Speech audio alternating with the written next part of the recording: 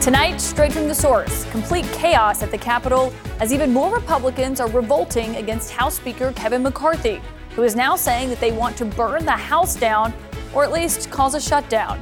Plus, Ukraine's President Zelensky meeting with President Biden today and fighting a different battle, this one for more funding. And a real-life succession, what Rupert Murdoch's exit from the Fox empire could ultimately mean for the future of American politics. I'm Caitlin Collins, and this is The Source.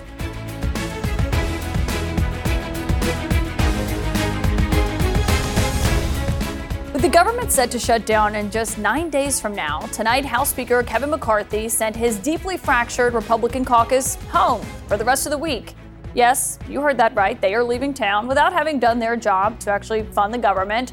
And right on cue, the White House is taking advantage of this. President Biden posting this, saying that the last time there was a government shutdown, 800,000 Americans were furloughed or worked without pay.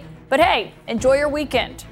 Just yesterday, Kevin McCarthy said he was going to keep those lawmakers in Washington for a rare weekend session so they could figure out a way to fund the government and get these spending bills passed that so far has proved elusive. But today, everything changed again. McCarthy was dealt another black eye when several of his members actually voted down their own defense bill for the second time just this week, leaving McCarthy clearly frustrated. This is a whole new concept of individuals that just want to burn the whole place down. There were no F-bombs this time, at least none that we could hear, but the frustration was clear throughout his entire party. We're dysfunctional. It's just that simple. That's simple. We are so dysfunctional. We've got nobody at the head. I've said this train's left the station. It's frustrating because you're going to hurt our defense. And they don't have a rational explanation. This is absurd. I am not going to be party to a shutdown. The dysfunction could not have been clearer than when Republicans were voting against their own bill. This is a bill to fund the Pentagon. A no vote to debate a bill is basically voting against your own leadership. It rarely happens. And just for context on how rare that is, in the last 28 years, the House has only failed to pass what is called a rule 8 times. So far, in only 8 months since he's been Speaker, McCarthy has now lost 3 of those votes, 2 happening just this week. Let's get straight to the source tonight with Republican Congressman Tim Burchett from Tennessee. Congressman, you are still on Capitol Hill, but everyone else is obviously going home today. Why is the House going home without any of this being resolved?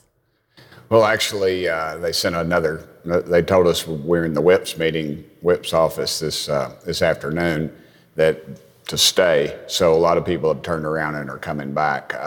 I'm not leaving. We've got work to do. I think it really sets a bad example to the American public that in fact, we work these massive 2-hour days up here in Washington. Since I've been here 5 years, we'll take a couple hours for breakfast, for lunch. We'll cater in a pizza or something and then call it an early day. People in East Tennessee, man, we've got teachers, single moms, beauticians, lawyers, policemen, firemen, people that actually work for a living that just can't believe this and the amount of money we're paid. So it's very dysfunctional right now, but most of us are back, and I understand that appropriations is meeting in the morning, and I would hope that they would make it an early morning. So do you think anything will actually get done in the next few days?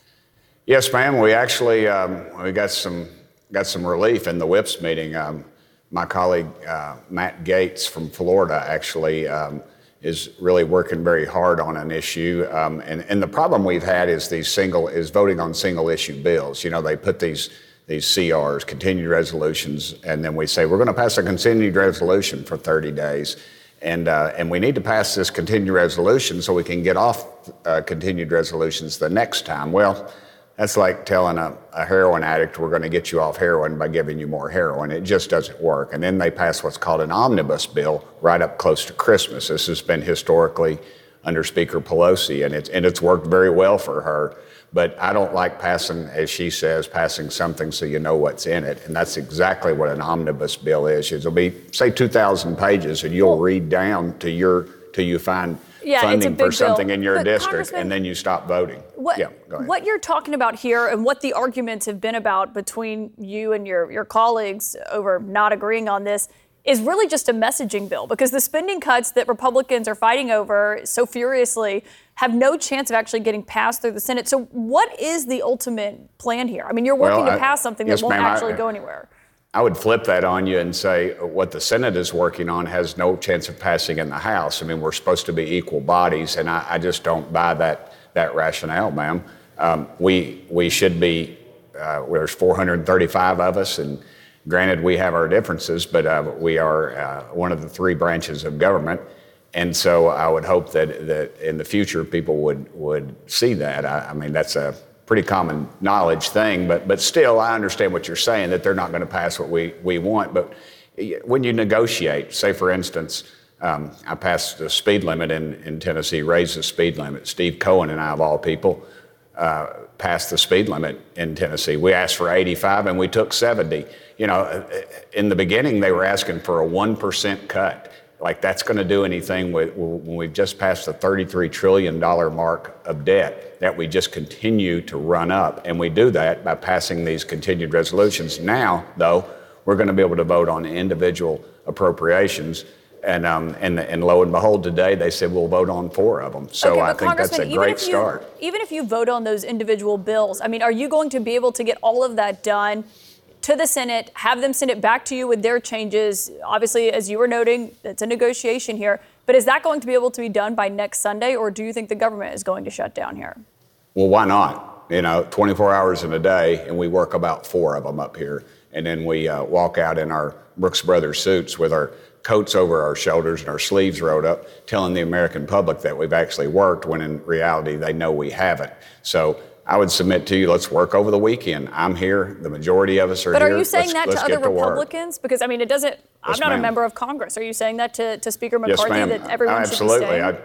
I tweeted about it. I have over 95,000 followers at Tim Burchett. So, and the other members are saying that just as well. And we made that very clear in the whip meeting with Whip Emmert this afternoon, and Guy Riesenthaler, his number 2 man. So I think leadership understands that, and they understand our frustration. So yes, ma'am, I would say that's a valid point, and it's been taken by leadership. I'll just say I'm a little skeptical because we had Mike Johnson on here last night. He said the hardliners were in agreement. Clearly they were not. So we're just a bit skeptical of any agreements. I do want to ask you, former President Donald Trump is weighing in on this. He is saying that there should be a shutdown. He is not in favor of a short-term bill and says that you and your colleagues should not support it, apparently believing that it will halt the special counsel's prosecutions. I mean, but do you think he understands that a shutdown does not do that? It does not stop Jack Smith's investigations and ongoing prosecutions? No, ma'am. You have to do a specific amendment to the bill to do that, to do the Holman rule, I believe it's called. And it is where you take a specific line item and you can literally flatten out an office, which is used for people that have been in there too long and that are abusive. And, I've heard this. The only people I've heard it from, oddly enough, are reporters today. I was with the president, I guess, a little over a month ago, and he never brought it up then, but I have not heard from him since then about that. So I have no earthly idea if that's what his plan is. Well, but he posted that, but you agree. Plan. Yeah, you agree. Okay. Like a shutdown has nothing to do with Jack Smith's investigation. No, ma'am, I don't believe it does. It has to be specific. So I would watch the specific amendment to the bill to do just that. One focus of all of this, and we heard how frustrated Speaker McCarthy was earlier, saying that those hardliners want to burn the House down, as he framed it. Do you believe he emerges from this with his job intact? I don't know, but I think that's a poor choice of words. We don't want to burn the House down. We just want us to be fiscally sound. That's what we ran for. That's why I believe we received a very slim majority, because we didn't push that out to the American public, just the billions and billions of dollars that we're wasting. I mean, daily, we sent almost $140 billion to Ukraine unchecked, and then the poor people in Maui can't even get anything. And the people in Pennsylvania, after the chemical spill, they're still waiting. And I just think our priorities out of whack. And now I understand if we shut down the Ukraine said that. Speaker? I have my questions. I have my doubts right now, because I'm seeing we need leadership, ma'am. We don't need someone just to say we got 218 votes or whatever that jumps on the train after it leaves the station. We need some people. Speaker Pelosi, for instance, I'll give you I don't agree with her ever, hardly on anything, but she was pretty successful and the way she did it was she put an issue out amongst her caucus. She met with them. She got she figured out what they wanted, and then they put it on the floor and they passed it and they rallied around it. A lot of work goes into that, but we're not seeing that. I'm not seeing that work right now. And it's very disappointing to me. A rare compliment from a Republican for former Speaker Pelosi. She's a friend of mine. I mean, she has a granddaughter named Isabella, and I have a daughter named Isabel. And my daughter got hurt real bad last year on a horse, which she actually won world championship in her division. And Speaker Pelosi is always asking me about her. So, yeah. I'd love to hear that. And we hope that your daughter is recovering well. Congressman, you got a lot going on. Thank you, Tim Burchett, for joining us tonight. Thank you so much for having me on, ma'am. It's been a pleasure, as always.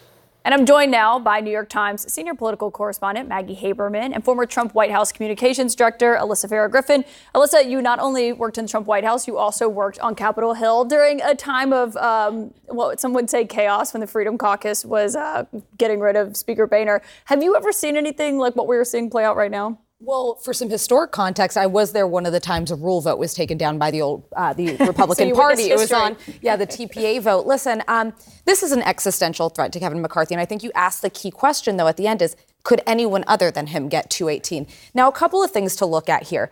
These fights from the right, and I know these guys very well, tend to be kind of veiled as fiscal fights. This is about addressing deficits and budgets. I'm sorry, but I worked in the Trump administration. We spent as much as most Democratic administrations do. Oftentimes, it's something a bit more partisan that they're working to do. Defund the Select Counsel or the Jack Smith investigation. I suspect what will ultimately end this, if anything does, will be some kind of a concession on the more political side, whether it has to do with more investigations, it's empowering something on the Oversight Committee. I think for a handful of members like this gentleman, it really is about spending. But for those driving it like a Gates, I don't think that's ultimately what it is. And frankly, I don't know that anyone can get 218, but Kevin McCarthy probably has the best chance at holding on to it. Yeah, we'll see. I mean, what do you make of Maggie, Trump getting involved in this, weighing in late last night, saying Republicans should not pass this short-term bill, which Kevin McCarthy and them were trying to get Republicans behind? I mean, he has this hope that it would affect his investigations, but as the congressman made clear, it would not. No, it's not going to. And I think realistically, Donald Trump has been told that by advisors. I think he is aware that this is the case. He has repeatedly done things that make life a little more complicated for Kevin McCarthy. Kevin McCarthy at various points has done things that have upset former President Trump, including not endorsing him, which we're aware of. And so I don't think it's a surprise that he is twisting the knife here. I think that Trump is much more aligned with these members who, as Alyssa correctly says, are talking about fiscal responsibility, and some of them clearly believe it, but many of them are talking about other things. And this is a little different from some of the early days of, say, the Tea Party, when that first wave came in, when it really was much more about spending. It has now become about all kinds of other things. And Trump cares about all kinds of other things. Spending is sort of theoretical. Yeah, it's certainly not. He's not, obsessed with He's not a fiscal the debt. conservative, shall we say. But what was remarkable today and kind of encapsulated for people who are, it's always chaotic on Capitol Hill, watching Republicans vote down their own defense spending bill for the second time. We spoke with Chairman Michael McCall earlier this week on the show. He said in his 20 years, he's never even seen that happen once. Well, and then keep in mind as well, in the Senate, you've got Tommy Tuberville blocking Pentagon promotions. I mean, the Republican Party, my party, is quickly wading into looking like the anti-defense party, purely because of these political fights that are happening on the Hill. But also, by the way, government funding is one thing. FAA reauthorization is coming up. Farm Bill reauthorization is coming up next week. And by the way, if Republicans shut down the government, their own impeachment inquiry, which is supposed to launch next week, won't be able to happen. So that's the one thing that makes me think the government might actually stay open.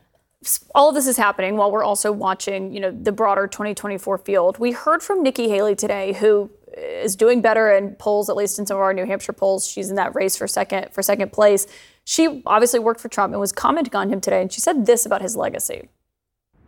He was the right president at the right time. He used to be good on foreign policy, and now he has started to walk it back and get weak in the knees when it comes to Ukraine. He was thin-skinned and easily distracted.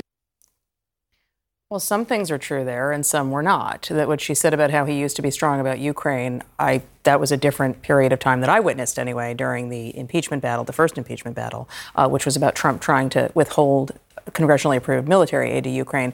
But in terms of that he is thin-skinned, I don't think that anybody is taking issue with that characterization. I do think that you are seeing Nikki Haley carve out a pretty interesting space of separation from Donald Trump. And you are correct that she is moving not just in New Hampshire, but in other states as well. The campaigns are all talking about it as well, that she is a threat to DeSantis, but she's a threat to anybody else in the non-Trump lane. And she has a delicate line to walk because she did serve him, because she did defend him any number of times. I think one of the things that is complicating for a lot of the folks in this current field who have praised Trump at various points, some of them still very much so, like Vivek Ramaswamy, is trying to reconcile for voters what is different.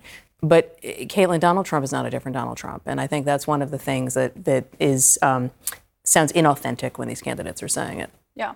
Maggie Haberman, Alyssa Fairgriffin, thank you both for joining me on set.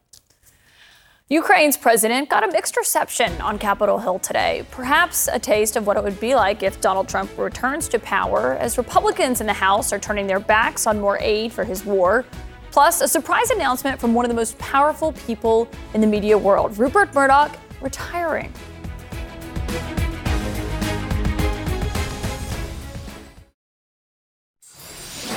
Ukrainian President Volodymyr Zelensky was in Washington today pleading for more help as his country is still facing an onslaught of new Russian attacks. The White House announced a new aid package to the tune of $325 million, but there was a stark difference in Zelensky's reception compared to his visit last year. This time, there were no cheering crowds or waving Ukrainian flags or a joint session of Congress for him to address. You can see on the right, he was just escorted through the halls by Senator Schumer and Senator McConnell. This could be a potential foreshadowing of what's to come if Donald Trump is reelected and Republican skepticism of funding his war continues to grow. Here with me now, Democratic Senator Amy Klobuchar of Minnesota. Senator, so glad that you are joining me tonight. You were in that closed-door meeting with President Zelensky today. What was the most important thing that you heard from him? Well, the passion, the incredible work that he is doing to protect democracy, not just in Ukraine, but across the world. And let me tell you, there were 2 standing ovations for him, Caitlin. The crowd was nearly all the senators, Democrats and Republicans were there. I did not detect that gnawing away of support. I see a Senate that passed with 86 of 100 senators voting for the defense bill. I see Mitch McConnell and Chuck Schumer standing together for Ukraine. And then later this afternoon, at the archives, where no lost symbolism there, where the Constitution, Declaration of Independence, you see President Zelensky declaring that Ukrainians are defending freedom and global security every day and every night, and kids are there, and soldiers without legs, children without hands, and the American doctors that have fixed them, that have made their lives better, that have given them prosthetics. It was very emotional. People were crying, and I saw every bit of emotion that I saw in the past. In fact, stronger resolve, as we know China is watching right now. We know that this scrappy Ukrainian military has taken back 50% of what the superpower Russia took away from them since the invasion began. So I see momentum, and I see just incredible, strong spirit in President Zelensky that has guided his country through this. And we see much more support for Ukraine from the Senate. I mean, you saw Senator McConnell today walking with Senator Schumer and President Zelensky. But on the House side, I mean, it's a different story. Speaker Kevin McCarthy, he avoided being seen in public with Zelensky. We did see these photos of them together in private. But, he's not committing to putting more aid for Ukraine up for a vote in the House. Obviously, that would how the Senate would deal with that is an open question.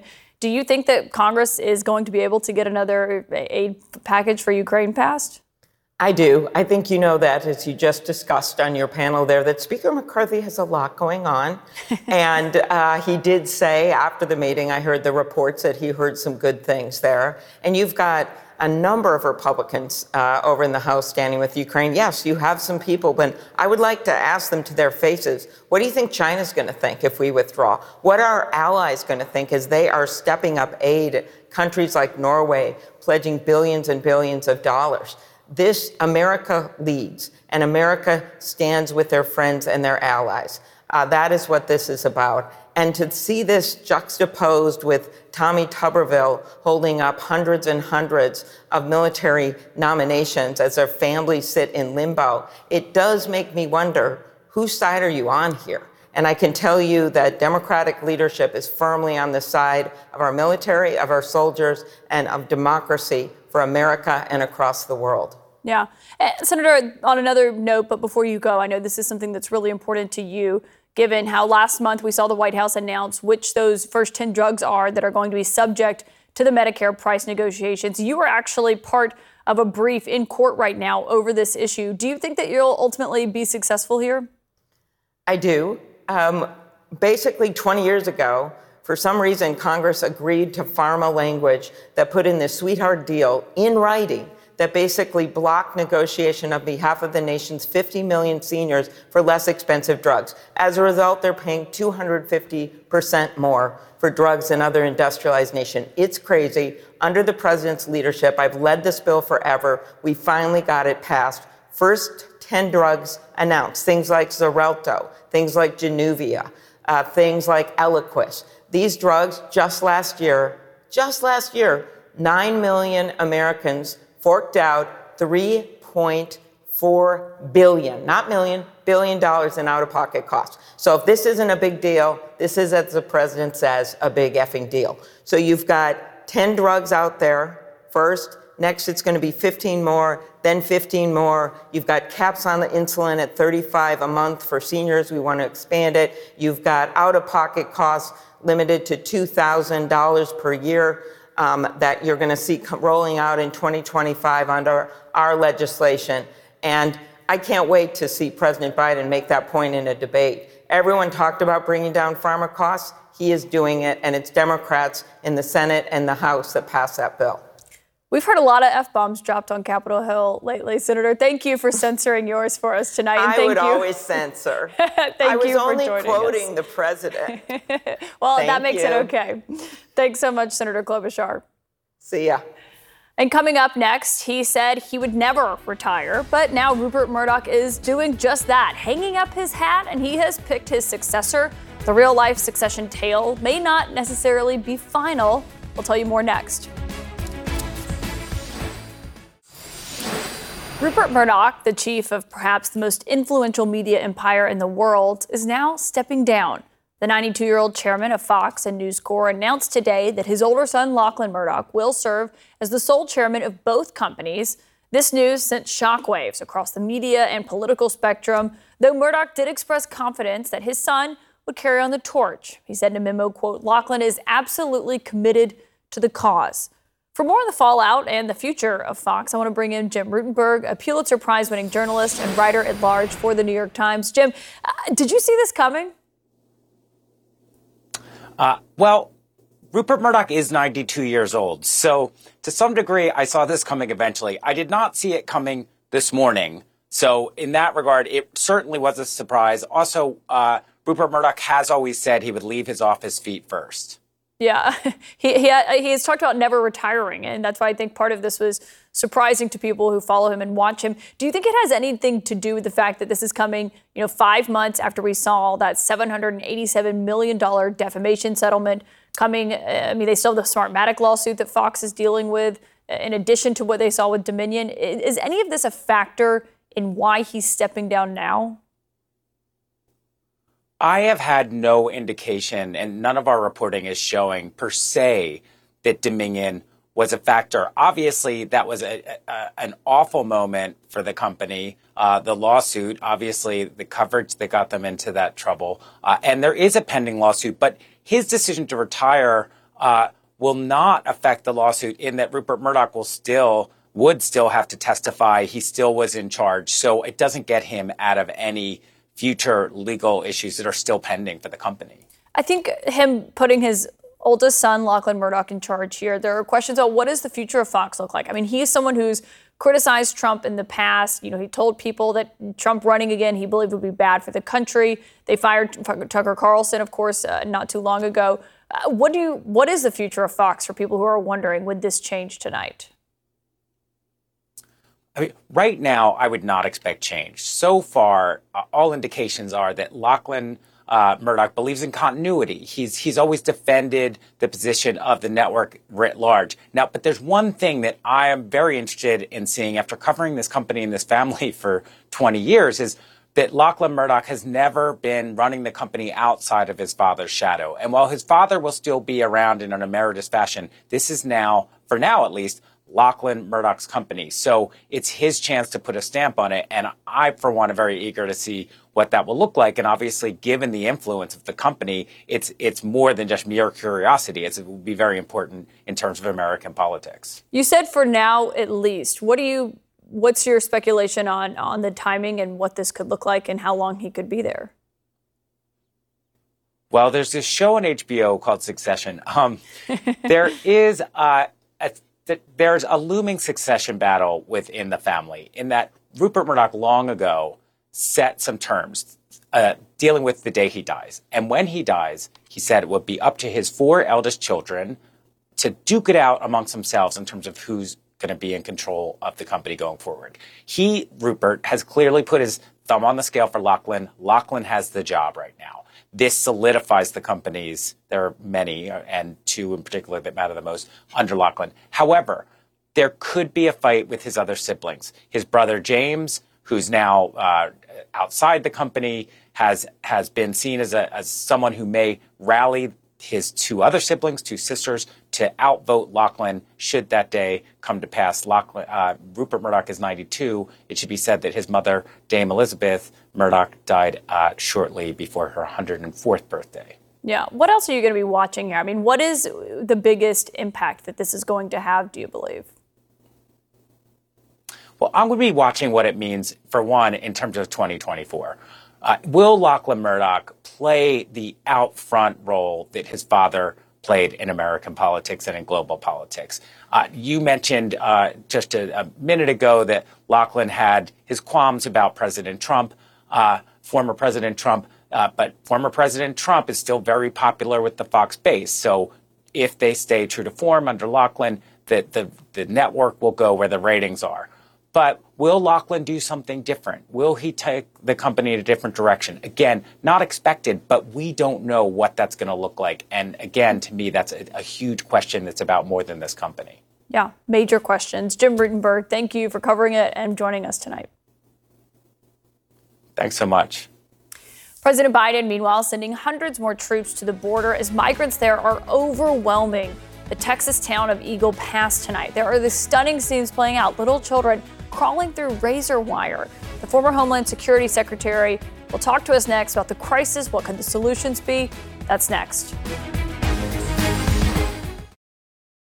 The Assignment with me, Audie Cornish. So there have been arrests, suspensions, disciplinary hearings. They're shutting down graduation events. At this moment, the part of the protests that are admirable are young people calling attention to atrocities. Michael Roth is the president of Wesleyan University. I would like to make a space for them to do that, as long as that space doesn't prevent other people from pursuing their education. Listen to The Assignment with me, Audie Cornish, on your favorite podcast app. Tonight, up to 800 active duty troops are headed to the southern border as the mayor of Eagle Pass, Texas, has now declared a state of emergency. Thousands of migrants have been attempting to cross the Rio Grande, a journey that is so risky a 3-year-old has drowned. A source tells CNN that some 3,000 migrants crossed into the U.S. near Eagle Pass just on Wednesday alone. The mayor is clearly frustrated tonight and also calling out President Biden. I believe 100% he does bear some responsibility for this crisis. Nobody has bothered to call me, anyone in the city staff, saying, hey, this is the federal government. We know what you're going through. We're worried about you. This is our plan of action. Nothing. I should note, even thick razor wire that's along the border has not been deterring people from crossing. These people who are desperately fleeing poverty and persecution. Families are even threading their small children, as you can see here, through the tangled wires. Joining me now on this crisis, I should note, is the former Homeland Security Secretary under President Obama, Jay Johnson. Mr. Secretary, thank you for being here. I want to talk about what are the potential solutions to fix this, how you would handle this. But when you hear that news that a 3-year-old was killed making this journey, I mean, what goes through your mind? First, Caitlin, I think it's important to remember that the people at the center of this storm, the migrants, are almost all helpless, harmless people who are desperate for a better life in America. They live in the most impoverished, violent regions of our planet and are desperate to get here, even if it means making a dangerous journey like the one you just described. So the administration, the Biden administration in May, got a break. They were very effective in delivering a message that there's a right way and a wrong way to come here, and they emphasized that at the end of Title 42. And the numbers fell off dramatically in May, just when everybody thought that the numbers would go up dramatically. My take on this whole thing, and I learned this lesson when I was in office managing this problem myself, is that illegal immigration reacts sharply and quickly to information about perceived changes in our enforcement policy here. But, and here's the big but, so long as the underlying push factors persist in places like Venezuela, Guatemala, Honduras, Haiti, Cuba, the numbers are going to always revert back to their longer-term trend line. So the numbers are now up again. There was something like 177,000 crossings in July. I've heard something like 140,000 so far in September. And so we need to address the underlying push factors. Otherwise, we're going to continue to be banging our heads against the wall, administration after administration after administration. They're going to keep coming, and there's no level of defense or wall or barbed wire that will prevent that, unfortunately. Well, I'm glad you brought that up, because what we've heard from the Department of Homeland Security, obviously, which you used to run, is that in the next 3 months, 800 additional troops are going to be there helping National Guard members with things like ground-based detection, data entry, transportation, but not enforcement itself. I mean, is that enough? Correct. The U.S. military in this country does not engage in domestic law enforcement. The most they can do is support the Border Patrol, support the Department of Homeland Security in its frontline border security mission. So given the numbers that we face, it's not enough. It's never going to be enough. We're going to have to deal with the underlying factors. There are aspects of our immigration policy that do serve as magnets. The wait time for an asylum claim, for example, is contributing to this problem. And I don't see this problem going away anytime soon, as long as there is this political polarization in Washington that prevents addressing the longer-term problem. There are solutions to this problem, Caitlin, but they are politically unobtainable as long as the factions in Washington are so deeply divided about this issue. Yeah, I mean, House Republicans aren't even passing spending bills, much less coalescing on immigration. And, you know, one of the places that we're seeing this play out is right here in New York City. There is a feud with the governor, with the city's mayor, with the White House. They are all kind of pointing the finger at each other. I know you met with Mayor Adams on Monday. Did you give him any advice? I did meet with Mayor Adams on Monday. He sees a very big problem in his midst. The largest, most powerful city in the country cannot absorb 100,000 new people in its population in 8 months. It is blowing a big hole, $1 billion hole in his budget. He needs the help of the federal government. You know, we at the federal level like to say that immigration law and policy is primarily the role of the federal government. That is true. The federal government, therefore, has, in my view, an obligation to help cities and communities in the interior deal with this problem once these migrants have crossed the border and are here. So what should they be doing differently? What does the administration need to do to help New York and other cities that are dealing with this?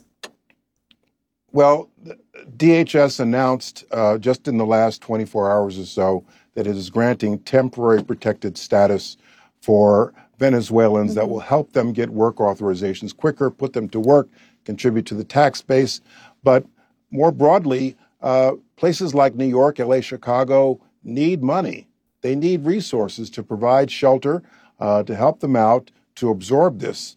New York City is facing a major budget deficit because of this crisis, where they need to fund other things like public safety. And so my hope is that the federal government will step up and help these cities that are absorbing this problem in the interior of our nation. Yeah, we'll see if that changes. I know the city officials are deeply concerned about it. Former Homeland Security Secretary Jay Johnson, thank you for taking the time to join us tonight. Thank you. And you saw Champions for Change. It was a series playing out here all week on CNN. It is time to meet another one. My colleague, Christiane Amanpour, is going to introduce us to an incredible Afghan journalist who was forced to flee her own home as the Taliban returned to power 2 years ago. But that means she has not stopped fighting on behalf of women in her country.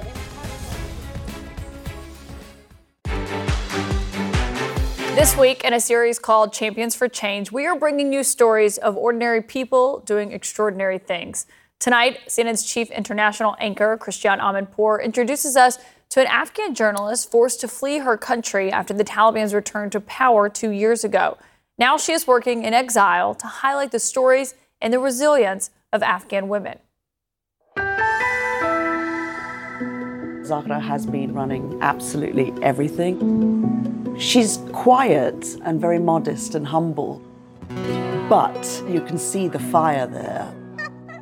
My colleagues and other independent journalists, they are taking a high risk. Zahra Joya is dedicated to telling the stories of Afghan women. In fact, she started Rukhsana, the very first website that was for women and by women. Only the way her journalists work now is dramatically different since the Taliban's return. Afghanistan is not safe for a woman and for journalists. I've been covering Afghanistan since before 9/11, when the Taliban was first in charge. For 5 years, the religious police issued a series of edicts against women, banning them from wearing makeup, from wearing high heels, banning them from work, from education. But their restrictions and their draconian crackdowns on women now are just as bad, perhaps worse, than they were 2 decades ago. Afghan women are afraid that this is the beginning of your efforts to erase them from the workspace. You have a long experience of defying the Taliban. You were in Afghanistan the first time they came. Yes. How did you get around their bans on girls' education? So I wear boy clothes. Boys' clothes? Yes, boys' clothes. And I went with my 2 uncles to school. I lived in a remote village in Bamiyan provinces. 2 hours going to school and back. It was so important to you, even as a young kid, that you were willing to take on that hardship. Exactly. Education changed my life. All of the people who are interviewing with us and my colleagues, all of them are anonymous because of their safety. We can't guarantee the safety of our journalists. What would happen if they were caught? What is the punishment? If the Taliban arrest them, I'm sure they will be tortured in prisons and maybe they will be killed. Are they scared? Of course. And yet they keep doing it. They are very brave. Zahra told me the story of a mother who was living in such desperate poverty she was ready to sell one of her children in order to have the others survive. We finally published this story. Our audience, they came to us and reached out to us and said, we want to support and help this mother. That's really powerful. Very traditional Afghan food.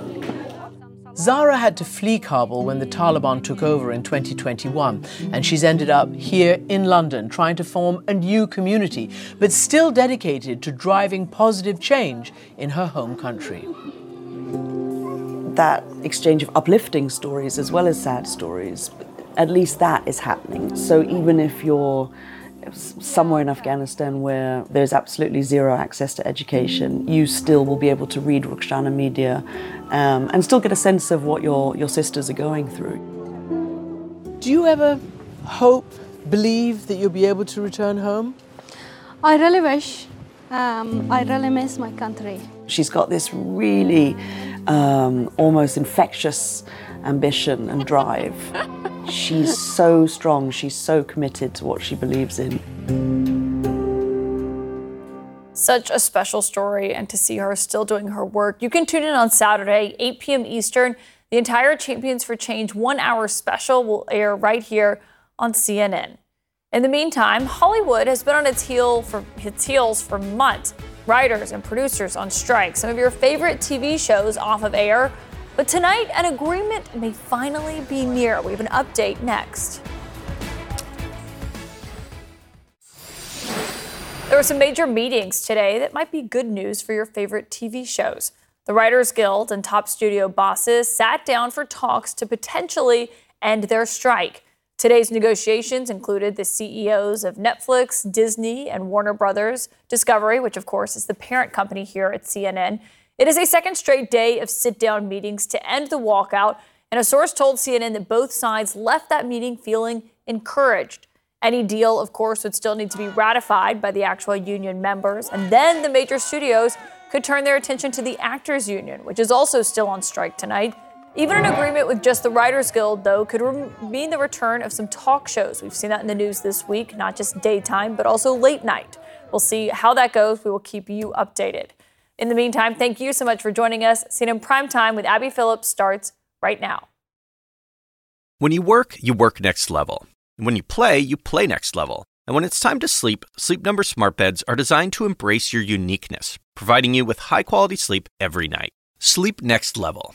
J.D. Power ranks Sleep Number #1 in customer satisfaction with mattresses purchased in-store. And now, the Queen Sleep Number C4 smart bed is only $1,599. Save $300 for a limited time, only at Sleep Number stores or sleepnumber.com. Prices higher in Alaska and Hawaii. Now streaming exclusively on Max, a new CNN flash doc about the album that has Nashville talking, Call Me Country. Beyoncé and Nashville's Renaissance. Watch it at max.com/callmecountry. Max subscription required.